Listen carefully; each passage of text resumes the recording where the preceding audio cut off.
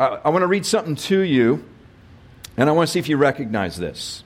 Here it is. At the core of what we believe is the gospel of Jesus Christ.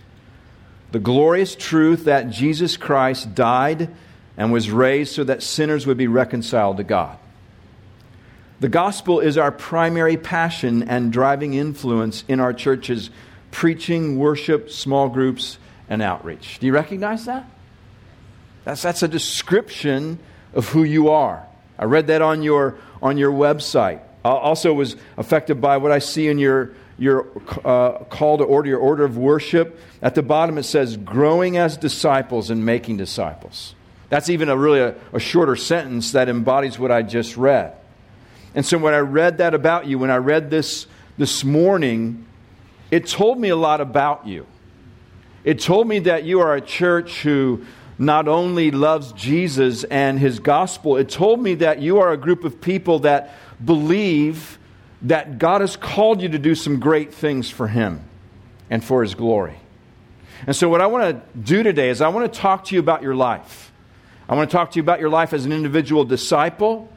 I want to talk to you about your life as a church family, and that life shared in our family of churches in Sovereign Grace. I want to talk to you about what you're building here, the gospel culture that you're building, so that as you look into the future, as we look together into the future as a family of churches, we would have faith and we would have vision that God has called us to do some radical things for Jesus Christ.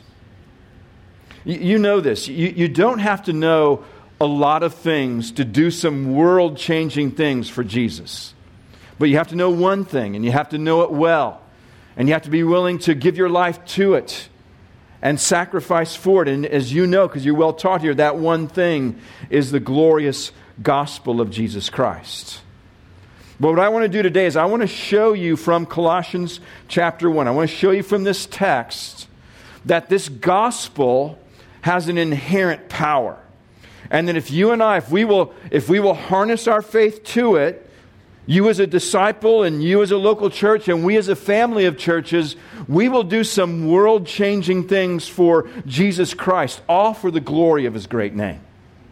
See, what we're going to see from this passage is essentially this, in this sentence: the power of the gospel produces growth. The power of the gospel produces growth. And I was praying for you over the last couple of days. I was praying for our time again this morning. And one of my prayers is that this passage in particular would stir you. It would build your faith so that as we think about the future together, you would believe that the power of the gospel is going to produce growth. Good. And by the way, if you're new here, I'm going to use this word gospel several times. And I want you to understand what we mean by this word gospel. This is the gospel.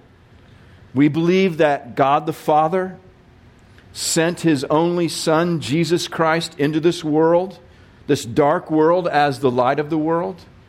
And Jesus Christ as the Son of God. He lived the perfect life. And He died the perfect death on the cross in our place, receiving the punishment we deserve for our sins, making atonement for sins. He died. And on the third day, He rose again. And then He ascended into heaven, where He rules and He reigns forevermore. And there will be a day when He returns to judge the living and the dead. That's the gospel. And there's a response to the gospel. Those who turn from their sin as the Spirit regenerates their hearts, as they are convicted of sin, and turn from their sin and place their faith alone in the finished work of Jesus Christ. It is those people who will spend eternity with Jesus. So that's the gospel and a response to the gospel. So that's what I mean when I use the word gospel today. The title of my message is Gospel Growth. And we're going to begin reading in Colossians 1, verse 3. We always thank God, the Father of our Lord Jesus Christ, when we pray for you, since we heard of your faith in Christ Jesus and of the love that you have for all the saints, because of the hope laid up for you in heaven.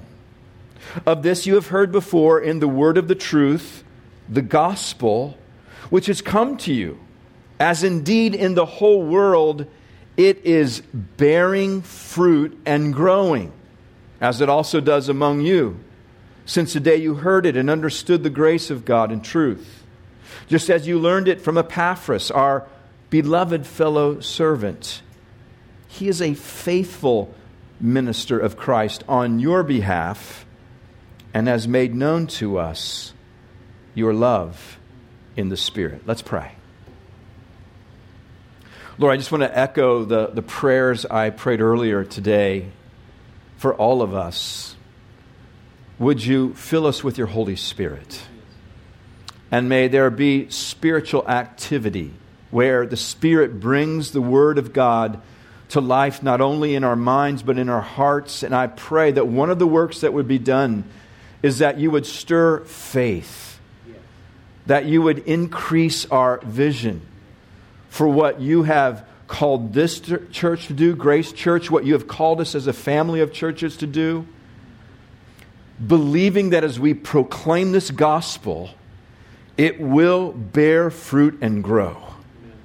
And so I pray for Grace Church that they will, with that kind of faith and with that kind of vision, reach out to Montgomery County and the D.C. area and all over the world and use this church to bear good gospel fruit. And as they do that, may Jesus Christ receive all the glory. Stir us that way today, we pray. In Jesus' name, amen. For those of you that don't know me, I'm married to Jill. Jill and I have been married for 35 years. And I so much wish she were with me, because she really does make me look a lot better than what I really am. She does. In fact, when I travel to churches and I don't bring her back with me, they don't even say hello to me. They say, "Where's Jill?" And then they kind of walk past me if Jill's not with me. So Jill and I, we have 3 married daughters. I think I got this right, 34, 32, 28. And we have 8 grandchildren. And by the way, those 8 grandchildren are all 5 and under. So when we're together, it's bedlam, man. It is chaos. It's a blast, but it's chaos. And then we send them home, actually, which is a great part of grandparenting. Now, so I tell you about my family because when our girls were younger, we did something in our home that maybe you've done or maybe do in raising your children. Every so often, we would gather our girls and we would back them up against a door frame in our house. And we would mark their height and we would put their initials and the date. And then every few months or so, we would back them up against that door frame again and we'd mark their height again and their initials and the date. We did that because as parents, we didn't in each and every day see their physical growth. But when we backed them up against that door frame and saw those markers, we realized that our girls were growing. Now, I tell you that story because Paul begins this letter talking about growth. In fact, what he does is he points out specific markers of growth, like the markers on the doorframe in our home. He points out specific markers of the growth that he hears about in the Colossians' lives as proof that the gospel is powerful and bearing fruit and growing. The question is why? Why does Paul begin this letter talking about growth? Well, Paul, as you know, he writes this letter from his prison cell in Rome. And Epaphras, we're introduced to here, I believe it's in verse 7. Epaphras is the man who planted the church in Colossae and probably other churches in the Lycus Valley. And so he was facing some issues in the church there at Colossae. And so he makes a trip to Rome because he needs Paul's apostolic wisdom and apostolic help. And so Paul listens to Epaphras and hears some things that need to be addressed. So he writes this letter. And one of the things that he's doing in writing this letter is he's addressing false teachers that are unsettling the believers there in Colossae. And essentially what these false teachers are teaching is that there's something more you must have, or there's something more that you must do beyond the gospel itself. We know that from reading the letter. So the false teachers were saying there's this greater knowledge that you need to have beyond the gospel to be sort of complete as a Christian. You see that in Colossians chapter 2, verse 8, where he's warning against that. He says, "See to it that no one takes you captive by philosophy and empty deceit, according to human tradition, according to the elemental spirits of the world, and not according to Christ. He's saying you don't need that. He's warning against this bogus philosophy. And there's false teachers there that are also saying there's these things you need to do to add to the gospel. You see that in Colossians 2, verses 16 through 18, where he says, "Therefore, let no one pass judgment on you in questions of food and drink, or with regard to festival, or new moon, or Sabbath." Those are things that they were saying you need to do or not do. These are a shadow of the things to come, but the substance belongs to Christ. Now listen to verse 18. "Let no one disqualify you," or disqualify you from the gospel. "Let no one disqualify you, insisting on asceticism and worship of angels, going on in detail about visions puffed up without reason by his sensuous mind." So he's addressing these false teachers who are saying you've got to have this philosophy, or you've got to abstain from these certain things to really be a Christian. And in that sense, what these false teachers are doing is they are shrinking the gospel of Jesus Christ. And we live in a culture that does much the same thing today. It's not much different. We live in a culture that offers us knowledge and hope for advancement and opportunity. And those things aren't wrong, but if we believe there's an inherent power to those things, then that's wrong. If we place our hope in those things, that's wrong. And so we live in a culture that offers us those things, and in that sense can shrink the gospel of Jesus Christ. And so this letter is appropriate for us today as well, because what Paul does is he comes running into the middle of this confusion that these false teachers are creating, and he firmly makes his stand on the gospel of Jesus Christ alone. And here's what he does. He says to the Colossians, "I want to prove to you that these false teachers are wrong. And the proof is found in this. You only need the gospel, and proof that you only need the gospel is in the power it has, because this gospel will bear fruit and grow in your life." Chapter 1, verse 6. See, for the believer, for the Christian, there is nothing greater than the gospel of Jesus Christ. It has an inherent power that will bear fruit and grow in us as disciples qualitatively in godliness and Christ-likeness, and it will grow quantitatively, reaching more and more people. See, the power of the gospel, it does produce growth. That's how Paul counters the false teachers.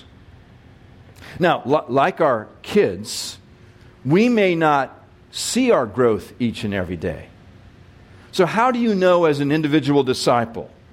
How do you know Grace Church? How does Sovereign Grace as a family of churches, how do we know if we are growing in the gospel of Jesus Christ? That's the question I really want to answer, because this text gives us 3 markers of gospel growth. 3 markers of gospel growth. Here's the first one. Number 1, gospel growth is seen in us. It's seen in us as individual disciples.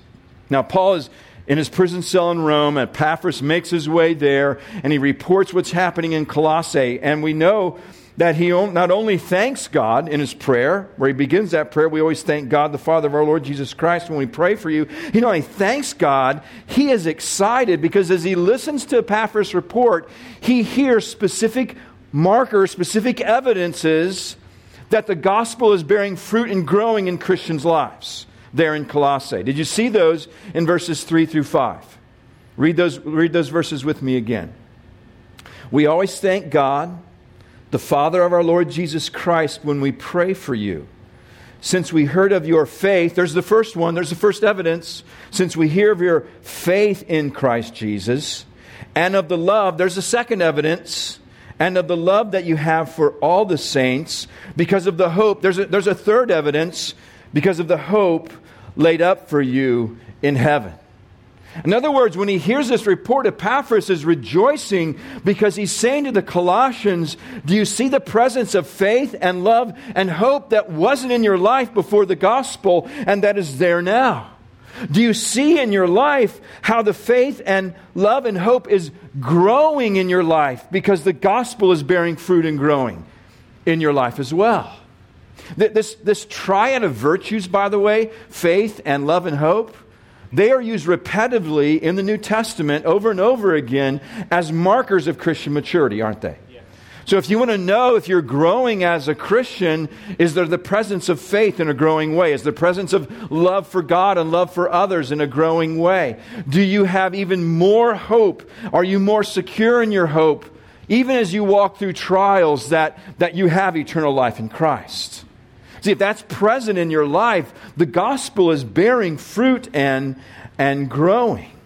In other words, once God regenerates our hearts, once His Spirit fills us and He saves us, there's this gospel that has this unstoppable power, and it will bear fruit and grow in our lives. Now, we will fall, and we will fail, and we will sin, and we will make mistakes. But He who began a good work in us, He will what? He will carry it on to completion. Why is that? Because the power of the gospel, it produces growth. We don't need anything more than the gospel itself. So here's what I want you to do. I want you sometime this week just to take 15 minutes and get alone with God. And I want you to think about the last 6 to 12 months of your life. And I want you to reflect on it. And I want you to reflect on how the gospel's grown you. Maybe your faith is deeper. Maybe you love God more. You love the people of God more.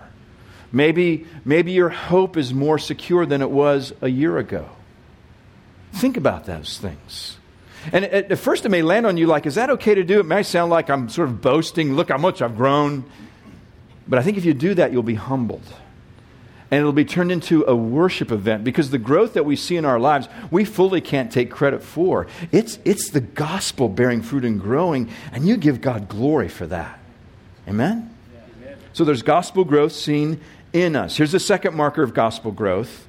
Gospel growth is seen among us. It's seen among us. We get that from the second half of verse 5 and verse 6. So read that with me.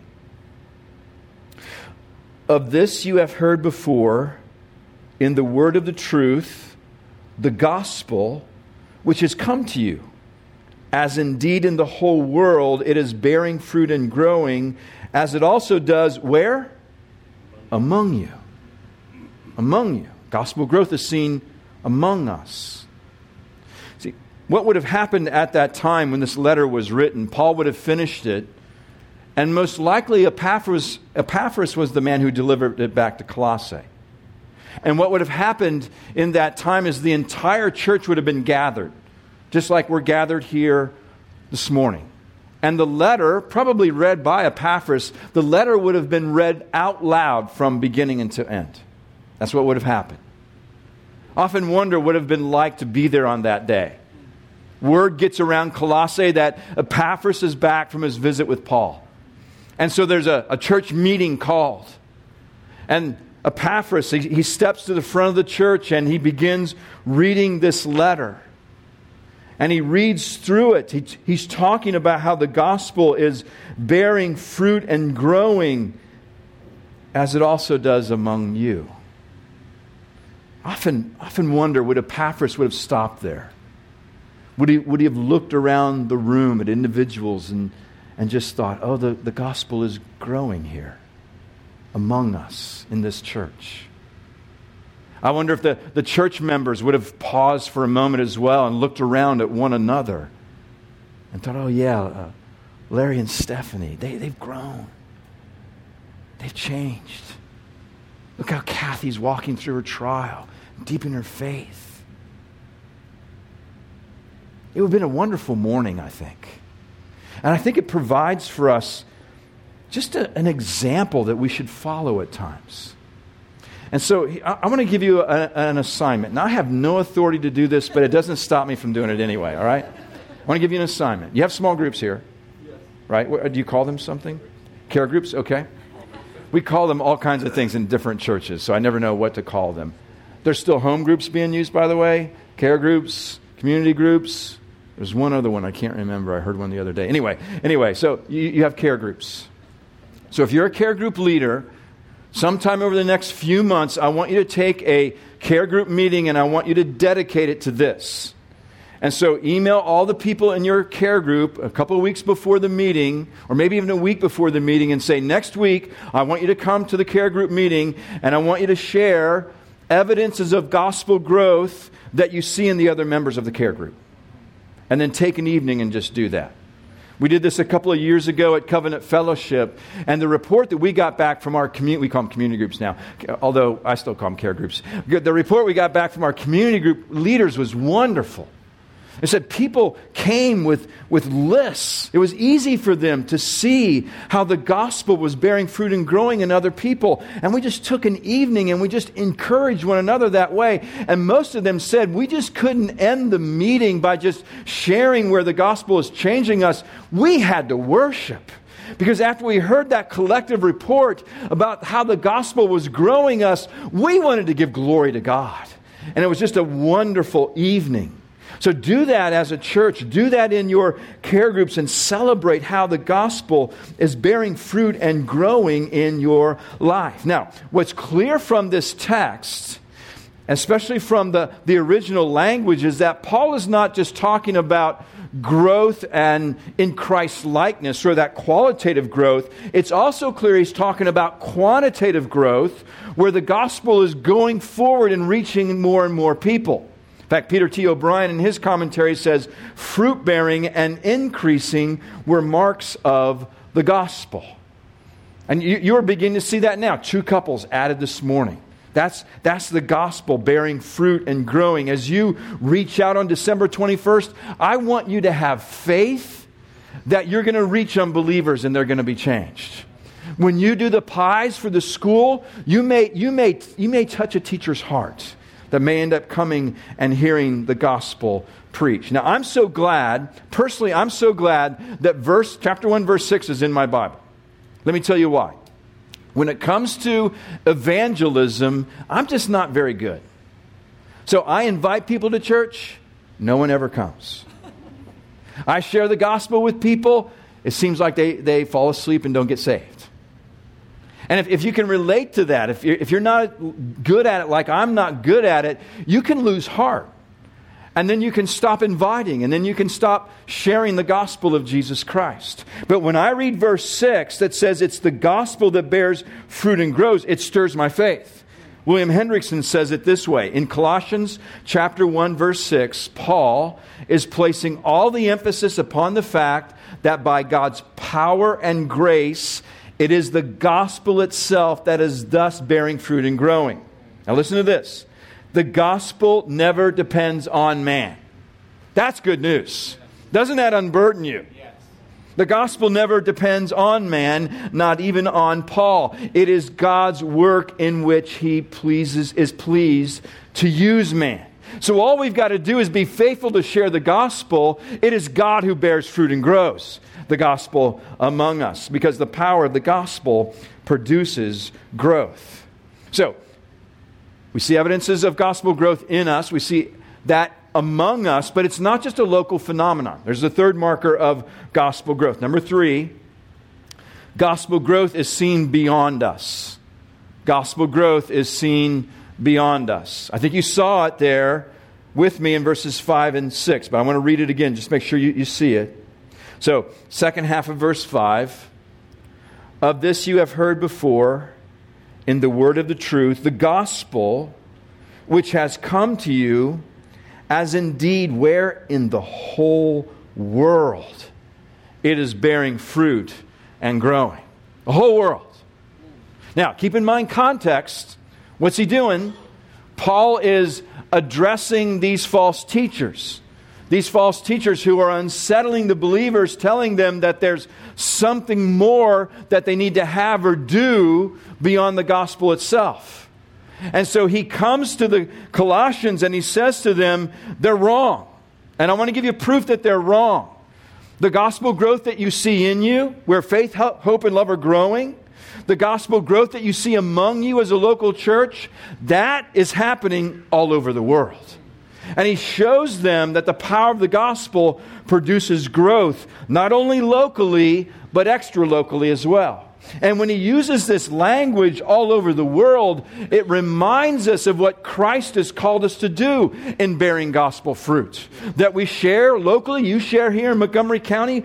I share in Chester and Delaware County. But we're also to go into all the world. In fact, I think you're going to be going to where? South Korea soon, sometime in the next year. Thank you for doing that, by the way. Because you're honoring what Jesus says in Mark chapter 16, verse 15. He says, go into all the world and preach the good news to all creation. And if you study Paul's letters, he was a man who was intentional to tell local churches about what was happening all over the world, because when they heard it, it encouraged them in their local outreach.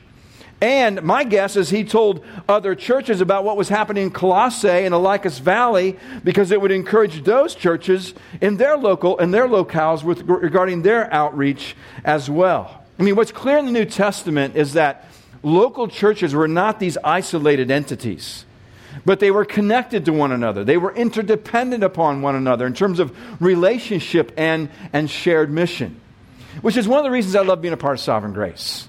Because we're interdependent upon one another. We have shared relationship. We have shared mission that we do together. And we can encourage one another with the mission that we share. So one of the things that Larry asked me to do is in this point is to just give you an update on some of the things that are happening in our church plants across Sovereign Grace, to encourage you in your local and extra local outreach here. But let me begin the update with this.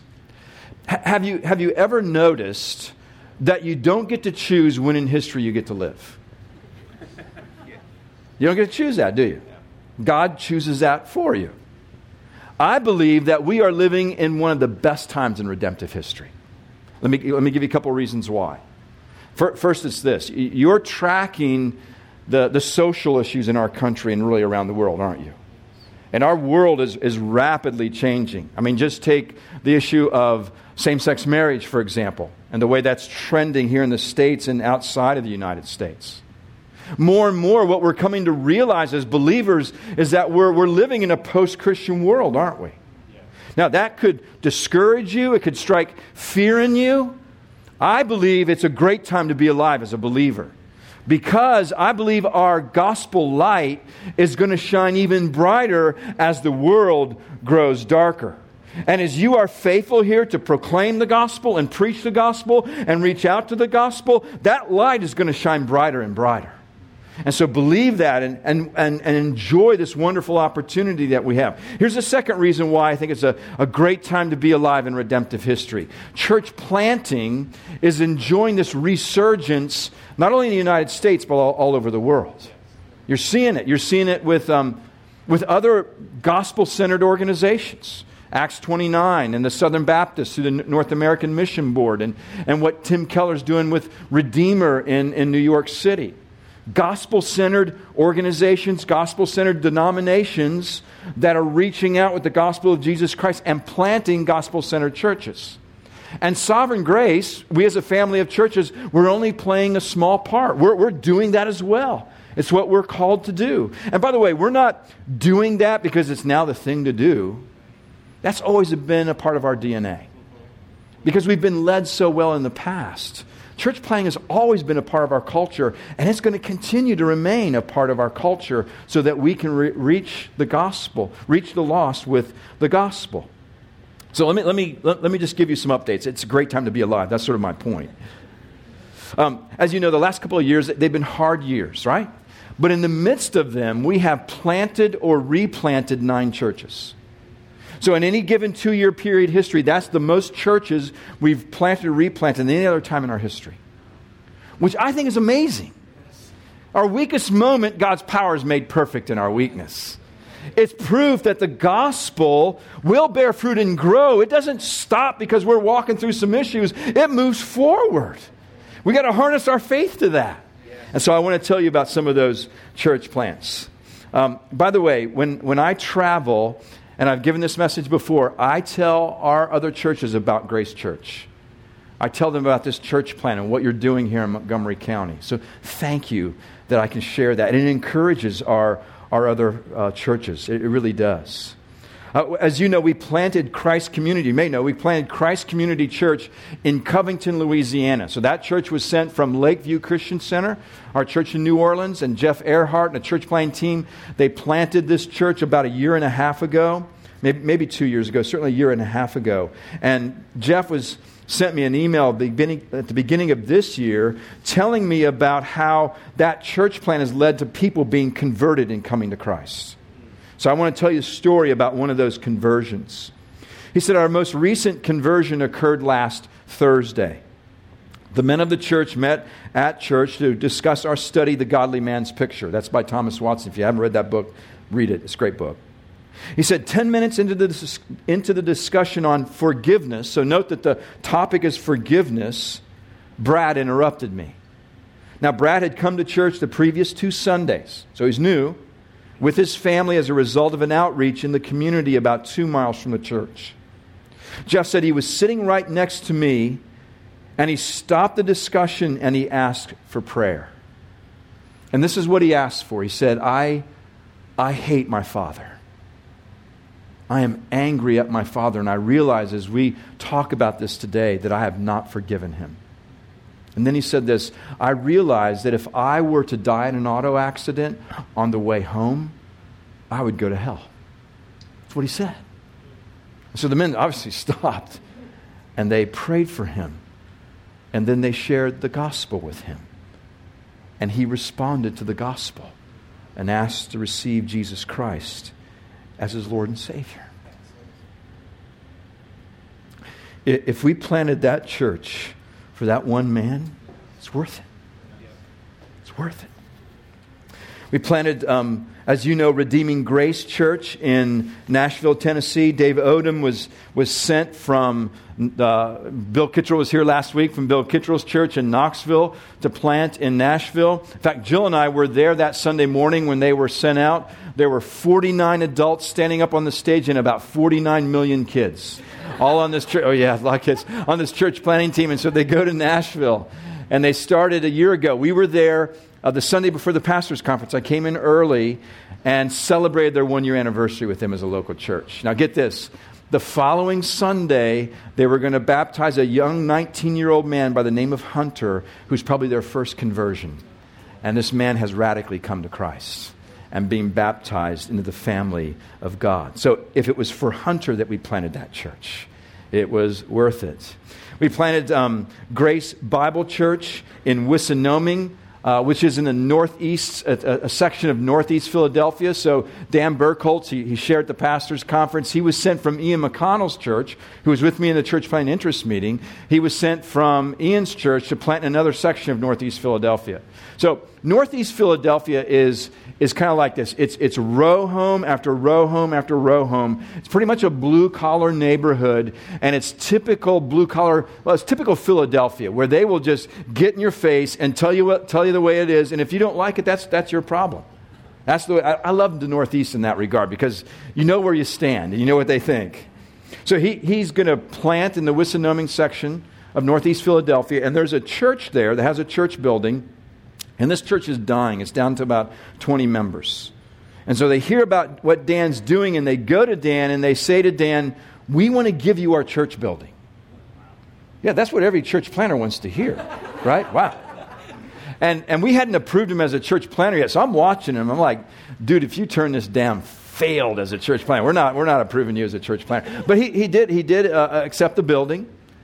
And this is another example of Sovereign Grace family. There was at least 4 other Sovereign Grace churches who sent teams in to get this church ready. I was there in January, and this church is about a 90 to 95-year-old building. And so it had been let go a little bit, and so it needed work, and the church is, the auditorium, the sanctuary is wonderful now. And now, why I'm telling you this story is because now they have a real presence in that community. It's urban, it's tightly, a lot of people in a small section. They have a gospel presence now. And Dan shared at the pastor's conference, they did an outreach the day before Easter of this year, and 500 people from the community came and were part of that outreach. And he was telling the story of one woman, which I won't tell, who was saved by the gospel. And now sits there on a Sunday morning, let me just tell you this, and gets out her Bible and says, break it down for us, Dan. That's what she says to him. It's a great story. We've planted Redemption Hill Church in Austin, Texas. John Payne is planning that church. We've planted Emmaus Road Church in Sioux Falls, South Dakota. Do you know where South Dakota is, by the way? You do? Okay, because in Philadelphia, when I say this, people don't know we have a South Dakota in the United States, so it's kind of odd. So I'm glad you know we have a South Dakota in the United States. So Greg Durenberger was sent from the church in Minneapolis, Rick Amash's church, to plant Emmaus Road Church. It's a great name. I love the name, Emmaus Road Church. And he sent me an email just a couple of months ago. It was right after Labor Day. And he said this. He said, oops, wrong one. This one. He said, this is Dan. I got too many stories up here. All right, it's this one. He said, summer is over and we're tired. That's what he said. He said, rather than the expected and typical upper Midwest summer exodus, where people sort of leave and go to the lake for the summer, where attendance drops, he said, the opposite occurred. Our attendance grew throughout the summer. We also anticipated that we would lose our college-age population, but rather the opposite occurred as well. More college students came, and a couple of college students decided to change their schools from out-of-state schools to go to school in Sioux Falls so they can be a part of that local church. He said that they started the summer with 9 children in their Sunday Kids ministry, and by the end of the summer, they had 30 children in their summer. Yeah. That creates an issue, doesn't it? Yeah, it's a great issue to have. He said that for the past several weeks, we've had attendance highs, including the influx of at least 5 new families, and we hit our highest attendance this past Sunday on Labor Day. So you can just see how the gospel is bearing fruit and growing there in Sioux Falls. We're planning a church. We're replanting a church. You guys would know Arnold, Maryland. And you know Ed O'Mara is replanting that church. That replant is going very, very well. 2 more church plants I'll tell you about real quick. In Philadelphia, we sent out Andrew Calvilage from Covenant Fellowship with about 30 people to plant in West Philadelphia. Now, West Philadelphia is different than Northeast Philadelphia.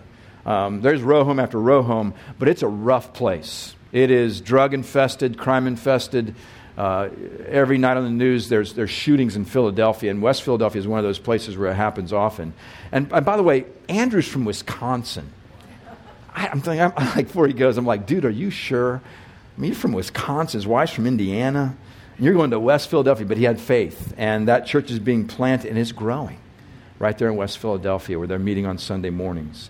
And then we're also planning a church in South Philadelphia. Jeff Betcher is being sent from his dad's church, Warren Betcher, in Cherry Hill or Marlton, New Jersey, to plant in South Philadelphia. Now, South Philadelphia is a little bit different. How many of you have seen Rocky, the movie Rocky? You know, he's run through the Italian market. You know, it's, yo, Adrian, you know, all of that. That's South Philadelphia. And so Jeff has got a team of about 40 people who are actually moving into Philadelphia, which is no small thing because probably like D.C., there's reurbanization that's occurring there. And so housing prices are actually going up. And so people are making wonderful sacrifices to plant this church. So Jeff, like Dan, he's looking for a meeting place they can have. And he sees this vacant building right in the area where they want to be. He's hoping for a Dan story, but it's not a Dan story in that regard. So they just thought, well, if we could have that building and we could have that 24/7, we would put a community center in there and get the community in and serve the community. We would put a coffee shop in there just for people to hang out, and then we would meet there on Sunday morning. So they find out who the landlord is, and they go to the landlord, and they pitch this vision to him of what they want to do. Well, the landlord who lives in South Philadelphia gets so excited about this that he gives $25,000 of his own money to make the deal happen. Now, I don't know if he's a believer or not, but he's talking with his money in that regard. He's really excited about what's going on. So they had to rework the building a little bit, and now they're meeting there on Sunday mornings. He just told me that they did an outreach to the community where they said, we're going to serve the community. We're going to do a trash pickup day, which is needed in Philadelphia, trash pickup day. And so 100 people from that community joined this church planting team to clean up their community. It's a wonderful way for them to make a presence there now. Now they've got this building. Again, it's a wonderful gospel presence. Church plants that we're praying about, thinking about, that will happen hopefully in the next year or so. Sean Wu will probably plant right in the city of Boston. be sent from Paul Buckley's church, who's up in the northeast side of Boston. And then Jacob Young may plant in Manchester, New Hampshire, which is just north of where Paul is at. And let me just say this: we've had this growing interest of churches that now want to be adopted into Sovereign Grace. Our regional leaders have been telling us that in the last month there's been more interest of churches saying we want to be a part of Sovereign Grace. And so we're saying to them, "Are you aware of what's happened the last couple of years?" And they're saying, "Yeah, we are. And we've watched how you walk through it, and we've watched how you've responded, and we've actually watched how you've honored the Lord in it. And that's why we want to be in Sovereign Grace." And so we've adopted 3 churches recently in the last year. Buffalo, New York, Hastings, Nebraska. Those 2 guys shared testimonies at the pastors' conference, and a church in LaGrange, Georgia. They named their church Sovereign Grace Church. I think it was manipulative to try to find a way to get into Sovereign Grace, but I'm so glad for that. So other cities that are showing interest to have churches: Winston-Salem, North Carolina; Egg Harbor Township, New Jersey, which may sound like it's a small beach town, but that church is about 600 people. Winona Lake, Indiana, sounds small town, but that church is about 700 people. Phoenix, Arizona; Yuma, Arizona. This guy came to the conference and followed up and said, I really like that. I really like Sovereign Grace. Belleville, Illinois, which is a suburb of St. Louis; Columbus, Ohio. And then get this, a church in Galway, Ireland wants to be adopted. Ray Clancy actually came to the pastors' conference because he just wanted to say, I want to be a part of Sovereign Grace. We've heard a lot where people don't like Sovereign Grace and all that over the last couple of years. There's people that want to be in. And we're just moving forward in gospel mission. And you know what? The gospel is going to bear fruit and grow. And we're going to give Christ much, much glory. So you're saying, okay, Mark, why are you telling me all of this? Or why are you getting all lathered up about this? You might be thinking that. Let me just tell you why I'm telling you all of this. 2 reasons. First, you must be as a disciple, and you must be as a church family, and we must be as a family of churches. We must be a people who believe in the power of the gospel. We must believe in the power of the gospel. We must believe that it will bear fruit and grow as we apply it to our lives and as we share it with people who don't know Christ. We've got to remember what we have and what we hold in our hands with the gospel of Jesus Christ. Terry Virgo says it this way: "It is of no small thing to be the world's only light, to be the fulfillment of centuries of ancient prophetic promises, to be heralding the day of the Lord, to hold the message of history in your hands." Do you realize that? You and I, we hold the message of history in our hands. And to be the world's one and only answer. It is our indescribable privilege to be caught up by the Holy Spirit in the greatest movement in history, the proclaiming of Christ to every tribe and people and nation. Let us believe in the power of the gospel. Amen? That's the first reason I'm telling you this. Here's the second reason I'm telling you this. We as a family of churches, we believe this. We believe that local churches plant other local churches. That's what we believe. And our experience has taught us is that strong local churches plant other strong local churches. That's what we've learned. And so if that's true, every one of us has a role. And if your faith has been stirred, you might be saying, okay, what is it that I do? Here's what I would say. Do what Epaphras did. Go back to verse 7. Just as you heard it from Epaphras, our beloved fellow servant. He is a faithful minister of Christ on your behalf and has made known to us your love in the Spirit. So what do? You be a faithful minister of Christ. That's what you do. And you lay that into mission. We've got to make sure that we don't define mission too narrowly. Mission isn't only in the going. It is in the going, and it's a wonderful, but it's not only in the going. Mission is also in the staying as well. Because when you stay, and if you stay here in Grace Church for the rest of your life, and you are a faithful minister of Christ, you're providing and you're building a strong local church that will plant other strong local churches. And so, don't miss what may seem to be ordinary are really extraordinary things in God's eyes. So when you come here each Sunday morning prepared to worship, when you attend your care group, sharing life with other believers, that's not an ordinary thing. When your faithfulness is expressed through service in the way you serve this church, or in your generous giving to this church, or in your consistent outreach and evangelism, or in the prayer meeting that you're going to have on December 4th, those are not ordinary things. Those are extraordinary things in the sight of God, because you are being a faithful minister of Christ. And in being a faithful minister of Christ, you are building a strong local church, and this strong local church will plant other strong local churches. That's why I'm telling this. So pray and be faithful. Be a faithful minister of Christ. Now let me just end with this. I've found that as I get older, as I sit down and I do my devotions, there are certain verses that spring off the page and they mean something different to me. And so if I showed you my journal, you would see in the very back page of my journal, written across the top, verses that I want to shape the rest of my life. And I write those verses down. And Jill and I, we talk about those verses, and we pray about those verses, and we pray that God would give us grace to live those verses out. And I want to share with you one of those verses that is very, very meaningful to me. Acts chapter 20. We're going to put up on the screen here in a moment. Acts chapter 20, verse 24. Now, the context is that Paul is on his way to Jerusalem, and he makes this stop, as you know, in Miletus. And there in Miletus, he calls the Ephesian elders to join him, and he knows he's going to see them for the last time. We know that from Acts chapter 20, verse 22. He says, "And now behold, I'm going to Jerusalem, constrained by the Spirit, not knowing what will happen to me there, except this, that the Holy Spirit testifies to me in every city that imprisonment and afflictions await me." Verse 23. He knows in gospel ministry and in gospel mission, he knows this, that prison and afflictions await him. And so having this last conversation with the Ephesian elders, he then looks them in the eye, and then he says this in verse 24. "But I do not account my life of any value, nor as precious to myself, if only I may finish my course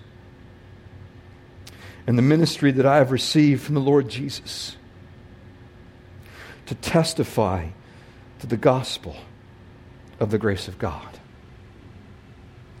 I pray for grace. Jill and I pray for grace that we would not account our life of any value, nor as precious to ourselves, if only we may finish this course to testify to the grace of the gospel of Jesus Christ. And I'll leave that verse with you. And I would ask that you would pray to be a church like that. Even in your prayer meeting coming up, pray that you would be a church that doesn't account its life of any value, is nor as precious to itself, but continue in gospel ministry. And when you pray, would you pray for Sovereign Grace that way? Would you pray that we would be a family of churches who are filled with people who don't account our lives of any value or as precious to ourselves, that we together, brothers and sisters, we would continue to testify to the grace of God in the gospel of Jesus Christ. Would you join us in that? Let's pray. Lord, I just pray that for myself. I pray that for Grace Church. I pray that for our family of churches. Would you help us to be a people who don't account our lives of any value, but that we would live for Christ, and that we would harness our faith to His gospel, believing it will bear fruit and grow. And may we, as a family of churches, and may this church, Grace Church, may this church reach the lost with the gospel. May they do radical things for Christ. And we pray that you would do all of that for your glory and for your fame and for your worship, Lord. And we ask this all in Jesus' name. Amen.